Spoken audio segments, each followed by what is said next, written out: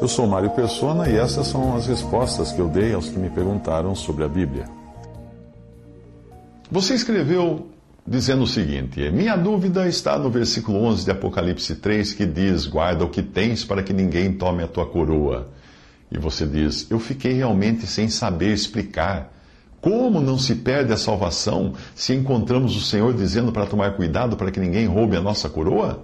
Fecha aspas, até aí o que você escreveu.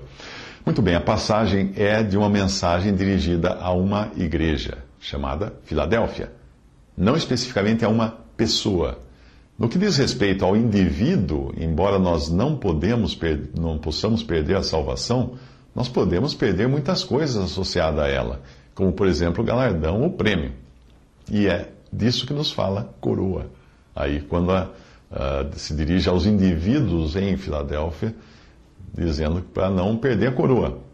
Além de salvos, nós seremos recompensados pelo Senhor no céu, conforme aquilo que nós fizemos para Ele aqui, em nome dEle, aqui na terra. É o que ele diz, é o que Paulo escreve em 1 Coríntios 3, de 12 a 15. Se alguém sobre esse fundamento formar um edifício de ouro, de prata, de pedras preciosas, de madeira, de feno, de palha, a obra de cada um se manifestará, na verdade o dia a declarará, porque pelo fogo será descoberta e o fogo provará qual seja a obra de cada um. Se a obra que alguém edificou nesta parte permanecer, esse receberá galardão. Se a obra de alguém se queimar, sofrerá detrimento, mas o tal será salvo, todavia como que pelo fogo. Até aí a passagem.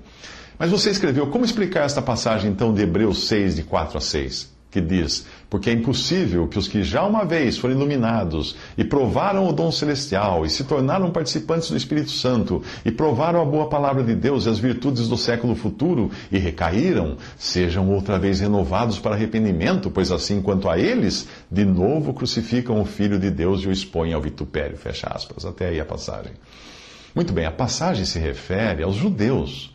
Lembre-se que a carta aos Hebreus é escrita aos hebreus, aos cristãos hebreus. E ela trata principalmente da necessidade que eles tinham de abandonar as velhas práticas do judaísmo. Os judeus, e principalmente aqueles que conviveram com Jesus, foram iluminados, porque a luz andou com eles. Provaram o dom celestial, porque foram privilegiados com milagres, pães multiplicados e etc. Se tornaram participantes do Espírito Santo. Lembre-se que até Judas fazia milagres, como os outros discípulos. E provaram a boa palavra de Deus, porque o verbo de Deus andou com eles. E as virtudes ou poderes do século futuro, do milênio, do reinado milenial de Cristo.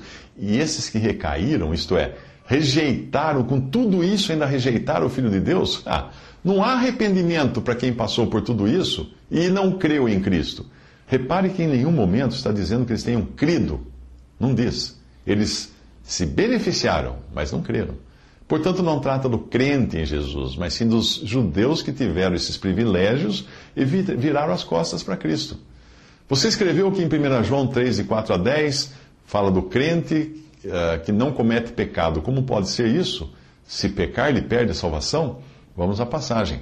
Qualquer que comete pecado também comete iniquidade, porque o pecado é iniquidade, e bem sabeis que ele se manifestou para tirar os nossos pecados, e nele não há pecado. Qualquer que permanece nele não peca, qualquer que peca não o viu nem o conheceu. Filhinhos, ninguém vos engane, quem pratica justiça é justo, assim como ele é justo. Quem comete pecado é do diabo, porque o diabo peca desde o princípio. Para isto, o Filho de Deus se manifestou, para desfazer as obras do diabo. Qualquer que é nascido de Deus não comete pecado, porque a sua semente permanece nele. E não pode pecar, porque é nascido de Deus. Nisto são manifestos os filhos de Deus e os filhos do diabo. Qualquer que não pratica a justiça e não ama seu irmão, não é de Deus. Até aí a passagem. No capítulo 1 da mesma carta, diz que quem disser que não tem pecado, mente. Porque é preciso entender que devem se tratar, então, de duas coisas diferentes. Ou a palavra de Deus estaria se contradizendo, o que não acontece. A chave está nessa passagem, 1 João 3,9. Todo que é nascido de Deus não peca, porque o germe divino reside nele, e não pode pecar, porque nasceu de Deus. A tradução colocada assim fica mais fácil de entender, não é? Quando você nasce de Deus, Quando você nasce de novo, você recebe de Deus uma nova natureza que é divina. É a vida eterna que agora você tem porque é nascido de Deus. Essa nova natureza não pode melhorar, porque é perfeita. Mas você continua com a velha natureza, que às vezes é chamada de velho homem ou carne, a qual também não pode melhorar, porque é arruinada. Portanto, você tem duas naturezas agora, uma que peca e outra que é impossível pecar.